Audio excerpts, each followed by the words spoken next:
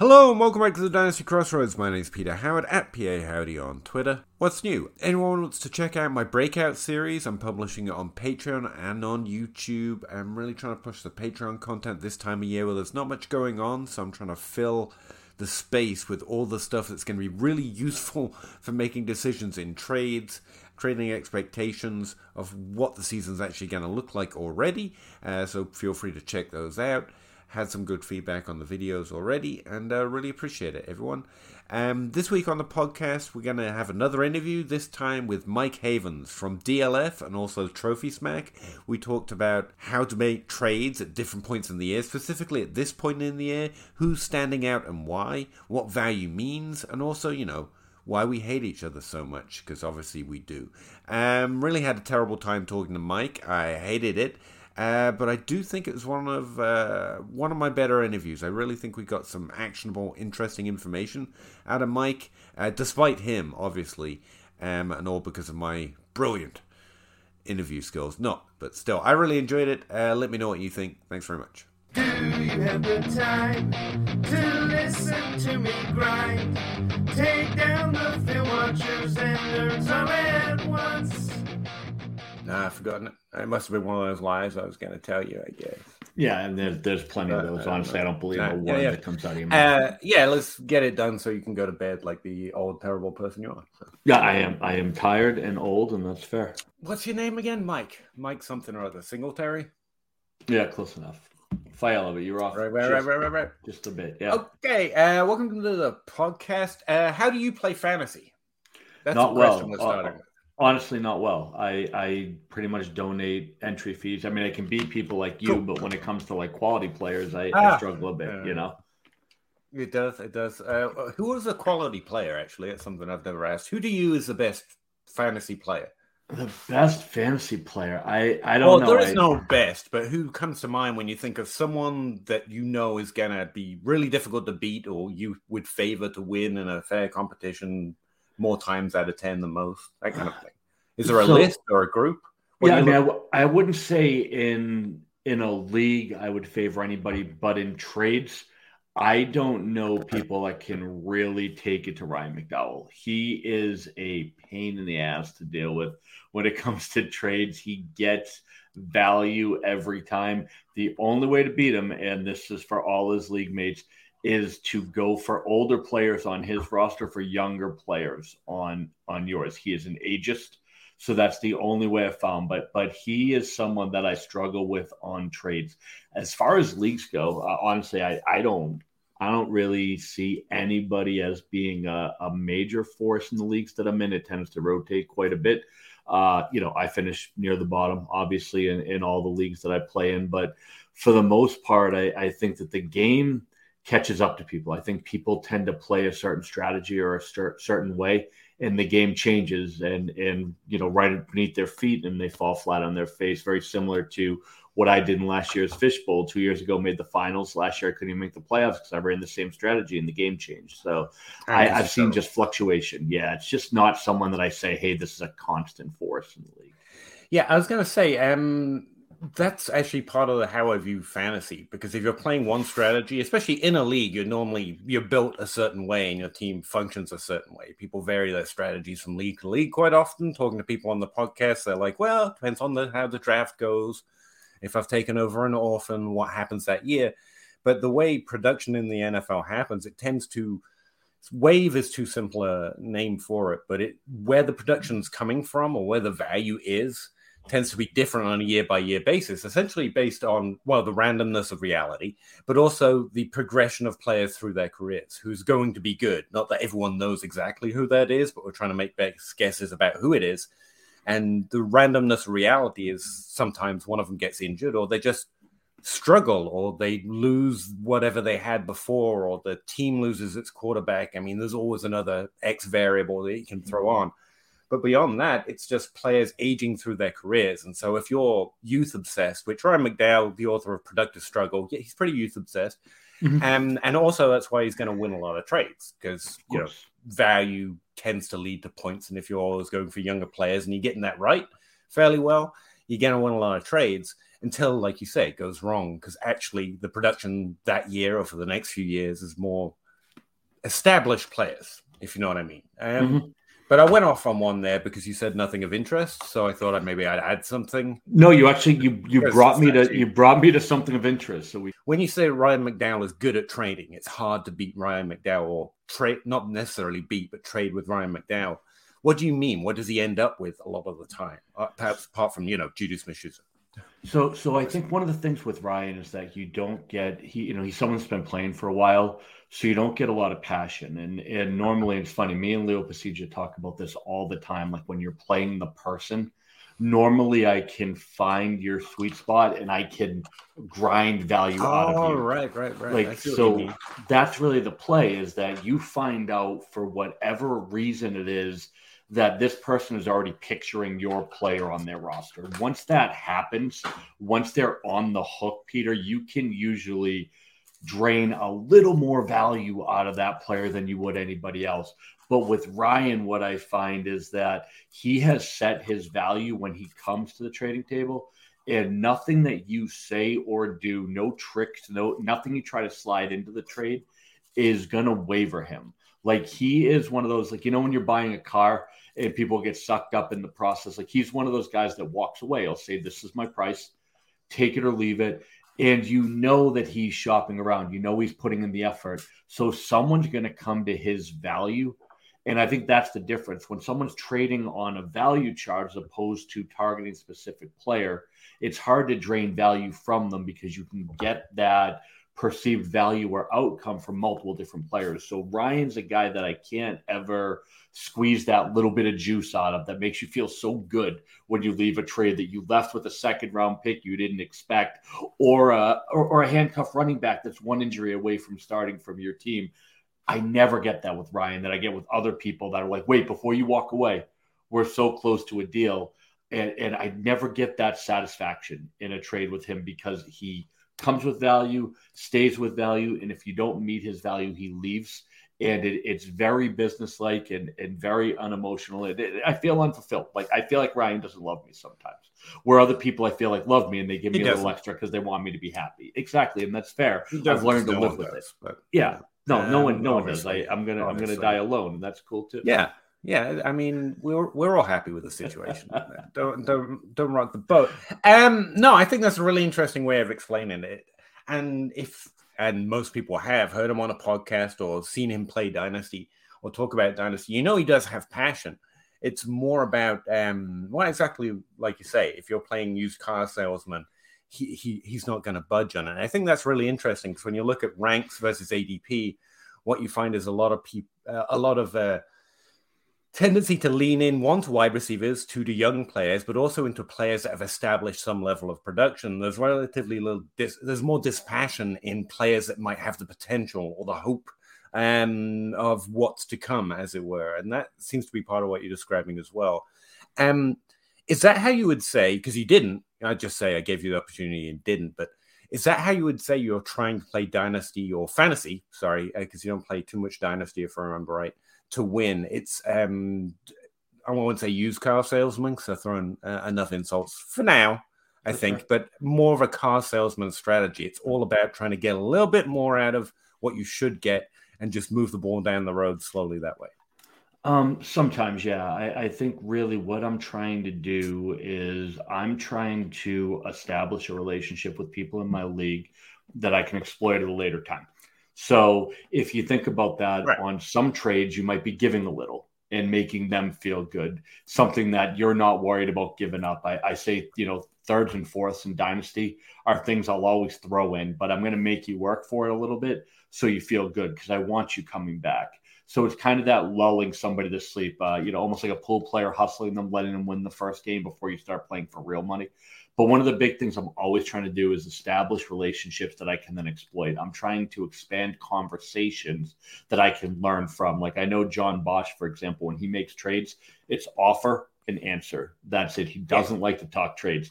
With me, those conversations are nuggets that I'll write notes down and I'll wait for later to strike. I don't like, making a passionate move, but what I like to do is make a note that, hey, Peter really was negative on this player. And once I see that being a value move, I'll be calling you saying, Peter, I know you want to get rid of this player. Let me help you out here. You're already out of it this year. Here's a second for a guy who I personally think is worth a first, right? So it's all about conversation and relationship establishment for me, and then exploiting it and bleeding you dry when that opportunity comes. That's the killer mentality that I like to play with, but it's always with the effort of winning. I can't rebuild. I don't have the patience for it. I don't have that even keel that Ryan has to run productive struggle. I'm trying to kill people each and every year. And I might go down trying. I might end up putting myself in a deeper hole. But I'm trying to find a way not to win the trade, but to crush you in the league. And my favorite is when I beat you with your own players. I have one buddy who still won't talk to me about fantasy football because I beat him in the finals with Todd Gurley that he traded to me for Amari Cooper. And it was the best feeling that I've had to date in fantasy was not just beating him, but beating him on a trade that I made with him. Like, that's the type of friendship ending glory that I play this game for. I don't care if we ever talk again. It was worth it for me. I'm just kidding. Yeah, and that's why I've just gone out my way never to make friends with you. Like, it's going to go away eventually. Why bother? To be honest, exactly. Eventually, you will leave a trade feeling embarrassed. No, it's never going to happen. Okay. You're never going to be able to manipulate me, buddy. I see you coming. You see, I'm already out. I'm out before the game begins. That's how I win. No, it brings up another question. I talk about it a lot, and I think about it a lot because talking to people in my Discord or just on Twitter, the whole follow ADP thing is the best generic advice. Never make a decision, follow ADP, stick to the value, and move the chain slowly until eventually you've gone off like a rocket ship, I guess, if you're Ryan McDowell. But I also see the opposite argument. Like, ADP is wrong sometimes. I'm not going to draft a player just because someone else would draft. I understand people who come up with that kind of, not objection, but that question behind it. Do I really have to take this backup running back instead of this sleeper wide receiver that I like? Well, yeah, technically. But all of that, what is and isn't right in ADP or in value or dealing with the trades, as you were just talking about, you have to have some idea of what the value is meant to be, that Ryan is sticking to, that he's sticking to, and that you're trying to beat, essentially. And yet you might have varying different values on that player. Like you said, I might not like a guy, so you think he's worth a first, and I think he's worth a second. That's not necessarily beating me in a trade, because you'll never do that, obviously. But one of us could be right, one of us could be wrong. And so I guess what I'm coming to is, how do you look for value? How do you define it? Because this is an ethereal term that I think is a difference between dynasty and redraft, or keeper leagues for that matter. And it's really important, but it's just an overused buzzword at this point. Everyone's got a different definition or a different thing that is a different value. Like outlier used to be. Everyone's an outlier, which means there's no such thing as outliers anymore. So this word value is at this point overused or terrible or rubbish. For some people, it doesn't help. It doesn't make sense, even though it's probably one of the most important things, because it's become a buzzword. So I guess what I'm trying to dig down into is, what do you mean when you say that? Is there a better definition that doesn't just leave people thinking, oh, I have to just do what ADP says, or I have to just do what Ryan says? Or sure. So is there something more concrete than this value term? I think there is. And one of the big things is that we look at, and both of us are with DLF, and what you'll see is, when I put out my list of sleepers, for example, I will tell people that by the end of this NFL season, I expect them to rise 3 rounds in ADP. I will tell you what your ADP is, and I expect them to jump 3 rounds. So if, say, you're at 66, I expect you to finish in the top 30 in the next round of ADP. I think that you can make concrete value where people will say sleeper for literally no reason. Like, I'm seeing people are sleeping on guys that I think are stars. It's embarrassing. Yeah, right. For value, spend an Ayuk until you try and trade for him. Yeah, exactly. The person in your league rostering them probably values them a little bit more than ADP. Yeah, probably likes them. And one of the things that I love about ADP is that people reference it as if it's a static number and not a trending value. Or there's just one of a month. Yeah, of course. Only one place does it. So one of the things that I'm looking for is oddities. So one of the things that I will tell you is, when you look at, for example, depending on the time of year, when you look at value and you take a look at where the value comes from, one of the things that you'll notice is from January, for example, until April, when the draft comes, Do you know what never gains value without a major change in scenery is running backs? Because what happens is people that have these running backs on their team assume they're never going to get replaced. So the only way they can go is down. So when you look at it from that perspective, there's no value gain to be had from January to April to trading for a running back unless you think there's going to be a value change. The only time we've seen major jumps is, for example, Austin Eckler. And that was a major jump from when Melvin Gordon was eventually moved off of the Chargers. A change in situation, right? But going into the draft during that time, there's no value to be had. So I'm not looking to make trades at that point. The other thing that you can gain value on is taking a look at the value of draft picks. Are they going to go up pre or post draft? In this draft in particular, the landing spots weren't great. So if you bet on picking up draft picks before the draft, you lost. Your value's gone down. So one of the things that people don't do is rather than looking at a static, and you can look at a list and say, hey, here's what I'm going to do and here's what I'm not. That's not going to help you. But can you take a look at it overall and take a look at the trend? And then we can go from there. That's what I'm looking for is can I take a look at the trend and how it's going to jump? I think what you're essentially describing, or something that I've come across before talking to Zach Reed and talking on the Dynasty Grind, is this idea of micro markets. So you mentioned running backs from January to April. They can't increase in value. They can't get replaced. The risk of the draft, there's a market there where running backs have value, but there's risk involved in it. And so trading them away rather than trading for them is more where you lean. Also, picks, you started to mention, and I think you're talking about trading for picks for next year or before the draft is a bad idea. But if you want them, or if you're trying to build value through them or you're interested in them, you should try and target picks out a little bit, at least a year. Zach Reed at this point is at 2 years out, I think, in the leagues that he plays in, because that's, again, to your point, it's a lot about who is in your league determines how you play a little bit. Because in Zach's leagues and my leagues, if you want picks, you're trading for 2025 picks. No one's really giving you value, even on 24 picks, because that's just a year out at this point. So you're going 2 years out. I don't know if you have better rules or rules that you find work, or not rules, but guidelines that you find work better in your leagues and the ones that you play in.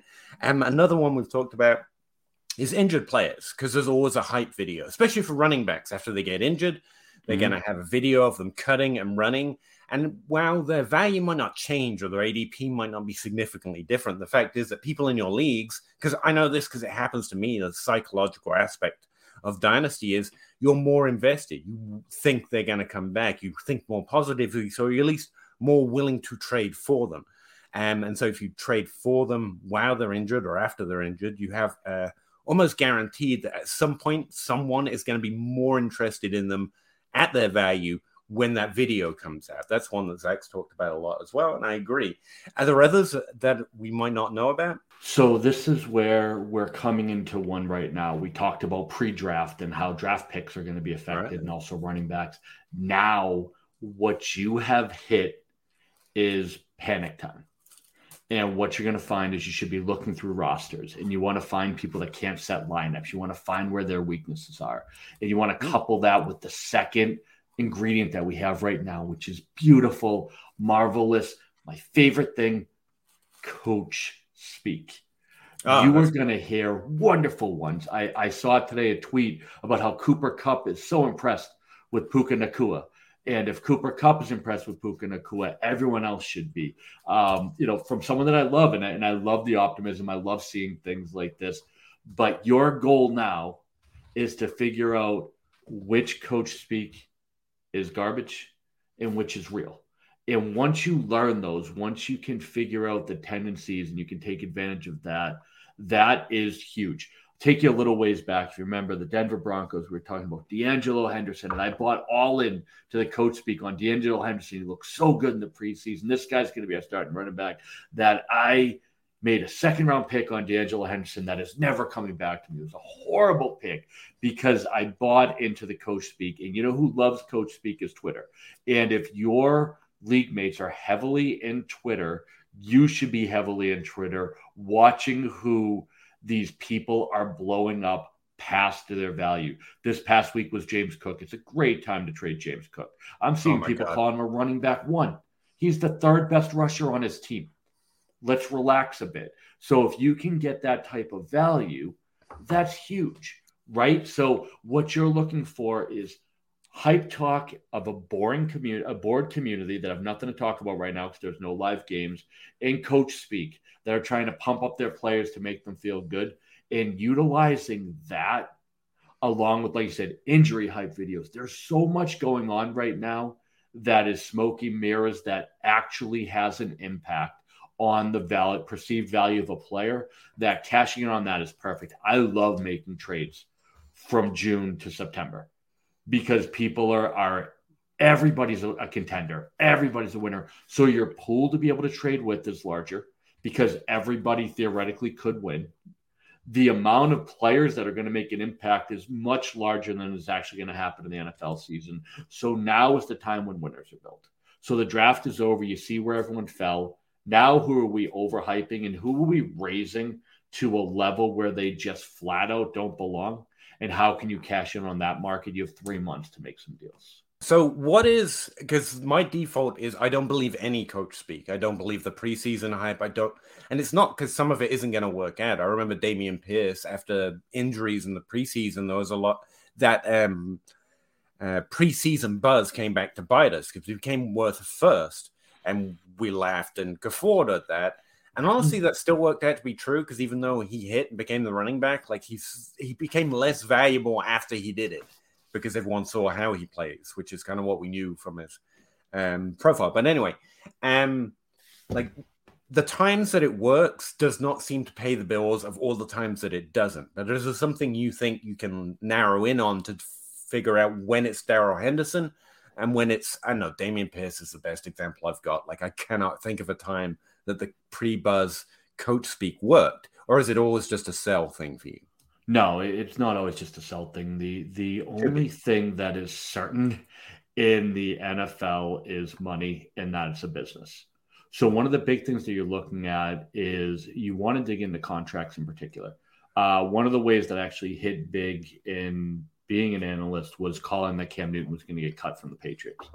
It was one of the more obvious calls that I've ever had because the money made sense to move on from him, and the corresponding moves that the Patriots made were pointing towards Mac Jones being the starter. It was a simple way to say we have to sell Cam Newton. Everybody, and I'm from here, you know that. You can tell from my accent. Everyone was talking about Cam Newton, the starter, how he's going to be healthy. This is going to be his year. And then he was cut because the money made sense. So one of the big things that you want to do, if your coach speak precludes that the incumbent starter, for example, is moved or cut or is sent to the bench, look at how much money they're paying them and how much of that is guaranteed and what cap hit is going to happen if they do cut him. Is it feasible? The fact is everyone wants to have these grandiose ideas of how these players are going to pan out. But in actuality, this is a numbers game and it's accounting. And what you're not going to do is you're not going to cut a player that's fiscally irresponsible to do so. And you're not going to bench him if you're paying him. That's the last thing that they're going to do. So why did Dameon Pierce work out? Well, there was nobody stopping him. There was no financial burden. And there was because of the injury. Exactly. So that changes everything. But if you're banking on, for example, a young tight end coming in and taking over from the incumbent starter, well, what's he making and how much is guaranteed? Because that's going to have more impact, believe it or not, on the number of snaps your rookie gets than how he plays. So all that coach speak doesn't matter if the dollars don't line up for the player to have that opportunity. And in reality, and you know this being a spreadsheet guy, the value is only an opportunity. It doesn't matter how good you are. It matters how many chances you get to show it and how many times you get to produce. That has to have a multiplying factor. So if the dollars aren't going to allow that door to open for a player, I'm absolutely selling every bit I can. And then when the disappointment comes in, I'll pick them back up at the end of the season for when they can cash in, when that contract all of a sudden expires and now we have an opening. That's how you take advantage of it. And that's how you determine what's coach speak and what's real. Follow the dollars. I think there's some truth to that. Not a lot, but, I give you a little bit, especially when it comes to the end of contracts. Cam Newton's type of contract, when you can see that players are just more of a burden to financial situation than they are a benefit to the team. I think that gets caught up in a lot of the ideas that the money matters, but it leads people down essentially 100% miss routes, such as which undrafted free agent's getting the most money, which is the biggest undrafted free agent contract. That's never really helped out discovering which one is going to work out. So it has a lot of false signal, but especially in terms of the end of players' careers when they are more dead cap than they are actual salary. I think you can find some trends in that as well. But that's not really coach speak, or not what I was thinking of. Again, definitions being arbitrary at this point. But I mean, when I think of coach speak, I think of the guy running all the routes and catching all the balls and the highlight clips in the preseason. Oh no, that's how I make my list. That's how you make the list of who you want to research, who to sell. Yeah, exactly. But then do the okay. research. Yeah, because that's my thing. If you're running the routes in preseason, you're looking great, and then all of a sudden the 2 wide receiver sets come out, and their 2 high-priced assets are sitting on the field, and your rookie's sitting back on the bench. What did you actually pick up?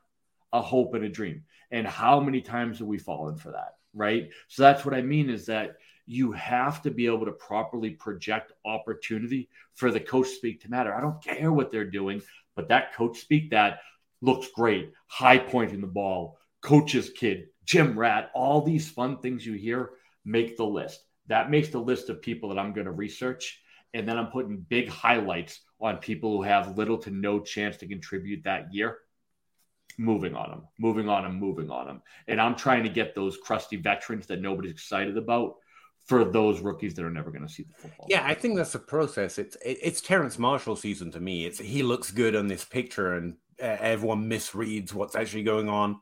In the expressions of Robbie Anderson and DJ Moore, who have a look of horror, but it's not of that he looks so good, because of the hype and the hope and the dreams. But at the same time, the veterans that have, again, consistently proven to be able to earn volume tend to be where you're going for when you're selling those hype candidates. So you're not aiming for Justin Jefferson and Jamar Chase, unless if you can trade for those guys, you will trade for those guys. But the less sexy names, the ones that have been doing it a minute and maybe haven't had, Justin Jefferson and Jamar Chase seasons, but are going to help your roster for those Puka Nakuas or those Terrence Marshalls tend to be the way to go. There's one more thing I want to get into, like, is a player standing out to you? But the other thing that I thought was interesting that you mentioned was filling your roster season. Like right now, people are starting to think about who's going to be my running back too. Mm-hmm. That's a window you try and take advantage of. You go looking at your teams in your leagues and think who is thirsting for X. Absolutely. What I'm trying to figure out is who's desperate, who has made a misstep, who's had a camp injury, who is worried about setting a roster. And like I said, if you know your league mates, you know who's prone to anxiety. I once made a trade at halftime of Monday Night Football. When Odell Beckham got hurt, he went down. I sent the offer and texted my buddy who had Beckham immediately because I know he has anxiety about who am I going to be able to play next week. It's fascinating, but people who are panicking right now, people whose rookie draft didn't go the way they wanted to, and they're sitting on Raheem Mostert as their running back too, for example, with all these Dalvin Cook rumors going on and Devin Achane, right? Those are targets that I look at and I'm saying, well, look I have this shiny little Cam Akers right here. What can you give me for this Cam Akers? And you'll see that people are starting to overpay because now they don't have, once your rookie draft's over, what opportunity did they have to set their lineup? And they're going to be willing to give you higher end value to be able to know for certain that they have their little protective blanket, right? Of I have my running back too now. I can feel great. And that's where those middling running backs gain value. You're getting nothing from January to April, but you're getting a ton from June to September. And that's where I'm sitting there going, now's the time to sell these fellas. Let's get some movement going. And that's where that becomes really into play. And you're playing a game of chicken, Peter, because what you want to do is you want to get as far into this season as you can without somebody beating you to the punch. Because the closer they get to lineup time, the higher the value goes up. It's like holding draft picks till you're on the clock, and it's a real thing. If you can do that, that's where your value lies. But right now, the best thing you can do is take advantage of people who can't build a roster, who can't set a lineup, and give them someone that feels good, that feels comfortable for something that could have a huge rise in value. So buy injured, yes. Also trade the need. Go looking for who thinks they have a need right now and try and give it to them, and maybe get a little more than you should or a little more than you could otherwise. Although again, I think that establishing what is worth what is still a little fuzzy, but maybe we'll come back to it. How do you avoid these things? You have no running back two. You have an injured wide receiver. Do you just lump it, basically? Yeah, I don't care. I don't really start worrying about my lineup until, say, week 4 or 5. One of the best gifts that we have is bye weeks, and that's where waivers get juicy. So I don't worry about having a hole in my roster. I don't look to build holistic. I look to build top end. And I figure I can get 70% of those middling guys off the waiver wire, one of these, boosts you don't expect, or one of these draft pick trades that you can make. So I have no problem leaving a gaping hole in my lineup. It doesn't scare me at all because I'm not worried about, am I going to be able to find a replacement for Cam Akers? I'm trying to package Cam Akers in a deal to get those players we talked about, the Justin Jeffersons, the Jamar Chases, whatever it takes, those high-end rookies, Garrett Wilsons, right? Those are the guys that are irreplaceable.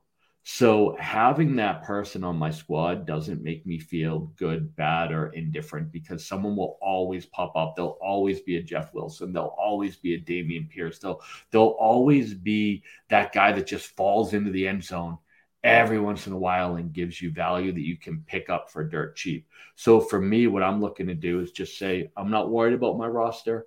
If my value hits, whatever, I'll make a deal. But otherwise, you go in with what you have. And by week 4 or 5, people start panicking. Some people start feeling like they're pretenders. They start off slow because no one's ever come back, as you know, Peter, from an 0-4 start in fantasy football. It's never happened, right? So I wait till that point, and I'm like, oh, you have that nice aging running back on your team that would look good on mine. How about this pretty little second-round pick? Because your season's done anyway, and this guy's going to be in a retirement home by the time you're any good. You have opportunity at that beginning of the year to take advantage of the way that game shifts again, but don't do it preseason. Go in with the hole and don't worry about it. Just be confident in a plug and play. Play the bye week, play the weeks, play the matchups. You'll find somebody. So I have no fear in having the hole in my lineup for week 1. All right. That sounds good. How do you go about establishing the values? Again, just to circle it back around. I'll put it to you this way. You have a shiny Cam Akers on your roster. You want something for it right now. You're playing that chicken game. How do you establish when it's time to accept a trade or a trade that you would accept versus not? So the big thing for me is going to be, what is the trade going to look like over 2 to 3 years? Like that's what we're looking at, right? Can I trade now dollars for, what you would do similar to stock market for something that's going to rise? So what I'm looking at is inequities in the market. For example, a couple of years ago, one of the biggest inequities we had in the market was Devonta Smith. The narrative that he was too skinny, I used to make fun of you for that one, opened up this not market. Me, my friend. I am anti-BMI. I know. I used to make fun of you saying that he's too skinny. That was always one of my fun jokes because it pumped a narrative, but it makes sense when you see those misfit toys, when you see those oddities. That's what I'm looking to get. So when I take a look at ADP and I look at like roughly where Cam Akers is going, I take a look at a few sites. I look at folks around them that we talked about that are going to fit my sleeper category, folks that are going to jump 3 rounds. But in today's dollars, they'd be considered equitable. That's where your market inequities are. So when I have a nice shiny Cam Akers, I'll take a look at a few sites, Keep Trade Cut, DLF, Fantasy Pros. You take a look at the market and say, okay, cool, I've established that Cam Akers in the community's estimation is of the same value of this player. But Cam Akers is going to be Cam Akers week 16 if he doesn't get hurt. So we have hit ceiling on Cam Akers can I trade him for a floor asset? Can I trade him for someone that is going to make me look like a genius in a few weeks, in a few months?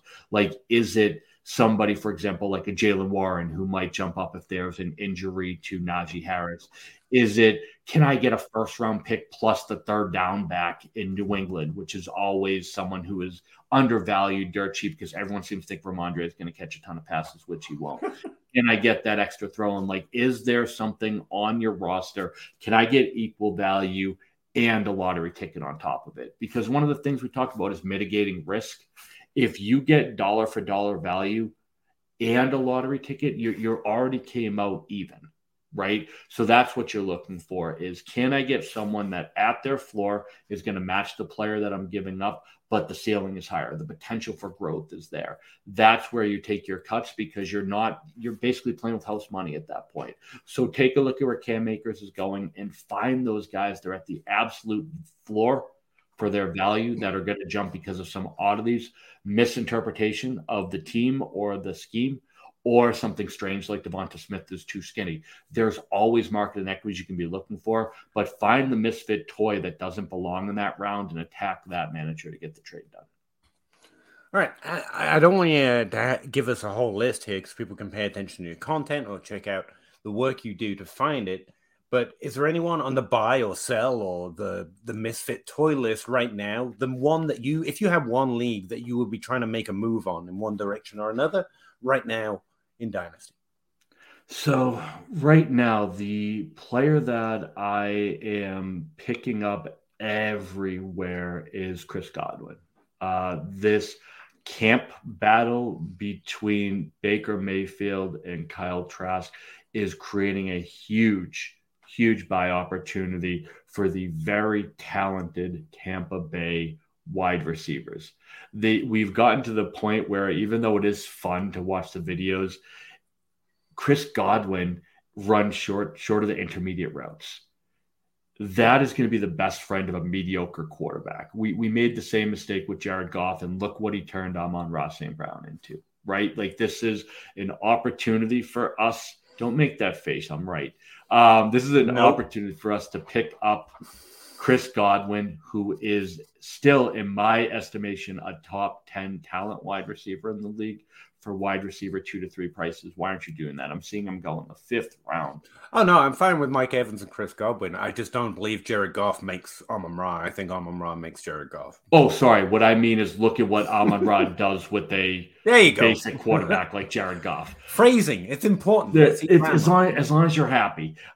Baker Mayfield is good enough to get the ball in Chris Godwin's hands. So the discount has gone way too far on Chris Godwin that I am so far out on, in on picking up Chris Godwin everywhere. The other person that I'm in on everywhere is J.K. Dobbins. I think this is someone who people are forgetting what a talent he is, and this offensive scheme's about to change. This is going to be a great opportunity for J.K. Dobbins to absolutely take off, one of the most efficient runners in the league, and someone who's still going at or around Javonte Williams as if they had the same injury. It's a very strange thing we have going on with Dobbins, but I think he's going to absolutely take off. And then in the sell list, good. Depends on what your expectation is for Dobbins. He's a good player. He's going to do well, but I think he's limited in terms of his finishing rank. But in terms of a weekly upside or how good he is or whether people are going to like him more in a year, I think that's fair. But yeah, I don't want to get into it too deep because you're an old man and we're getting late. And I was given a very strict set of criteria to be able to talk to the great you. But what are you up to right now that people can check out?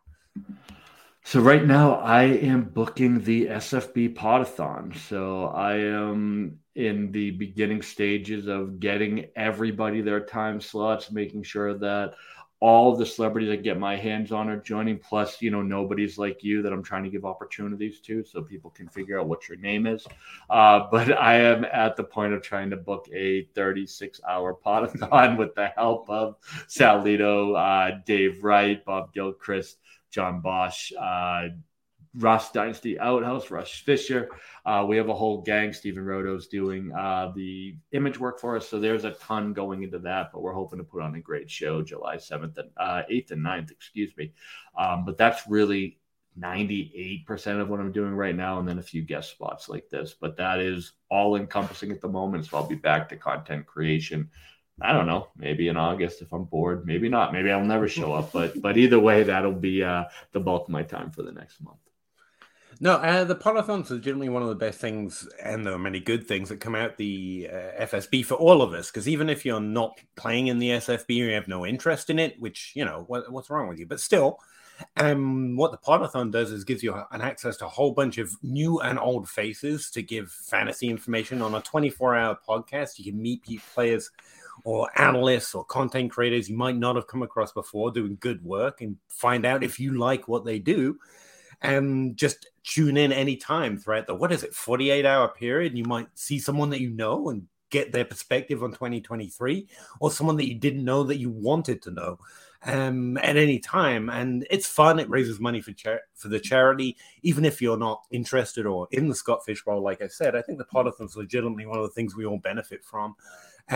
So not you, obviously, you don't count, you're not doing it, but everyone else who works really hard in it is pretty awesome. So that's cool. Where can people find you, though, personally, whenever you choose to maybe, if you're bored, create something content-wise? Geez, they can find me on the same website that was dumb enough to give you a spot on DLF. Wow. I don't know how they decided both of us have any talent, but that's where you can find me. Off-season content during the season. I'm at Trophy Smack doing a weekly sleeper article where you will find people that I see under the top 24 consensus rankings for the week that I think will finish in the top 10. So I play a little betting against the experts game and see if I can give you someone you might be able to find on the waiver wire for a start in rotation that week. Awesome. Well, I guess thank you. Just as a matter of form, I'll say thank you. No, this was a great show. You're welcome. For coming on the podcast, even though I was basically blackmailed into it. And it's great to see you. Thank you very much. Yeah, just don't bother me for another year, because this has been really terrible having to deal with. This has been a chore, I think, for both of us. That's fair. That's the one thing I think we can agree on. Yeah. Chicken or crow, crossing the road, go.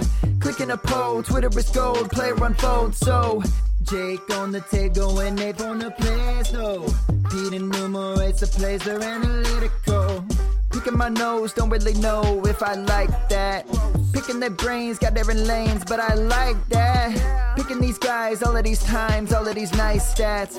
Picking apart, the film is an art, always a fight back and forth. There is no order, they disorder more and more because the players ain't no older. They some hoarders or some mortars, dropping bombs without no borders. Jake got that I like mortar, Pete grinding numbers like molars. I don't know anymore, I am at a crossroads. Chicken or crow, crossing the road, go. Clicking a poll, Twitter is gold, player unfold, so. Jake on the table and Nate on the plays, though. Pete enumerates the plays, they're analytical. Chicken or crow, crossing the road, go. Clicking a poll, Twitter is gold, player unfold, so. Jake on the table and Nate on the plays, though. Pete enumerates the plays, they're analytical.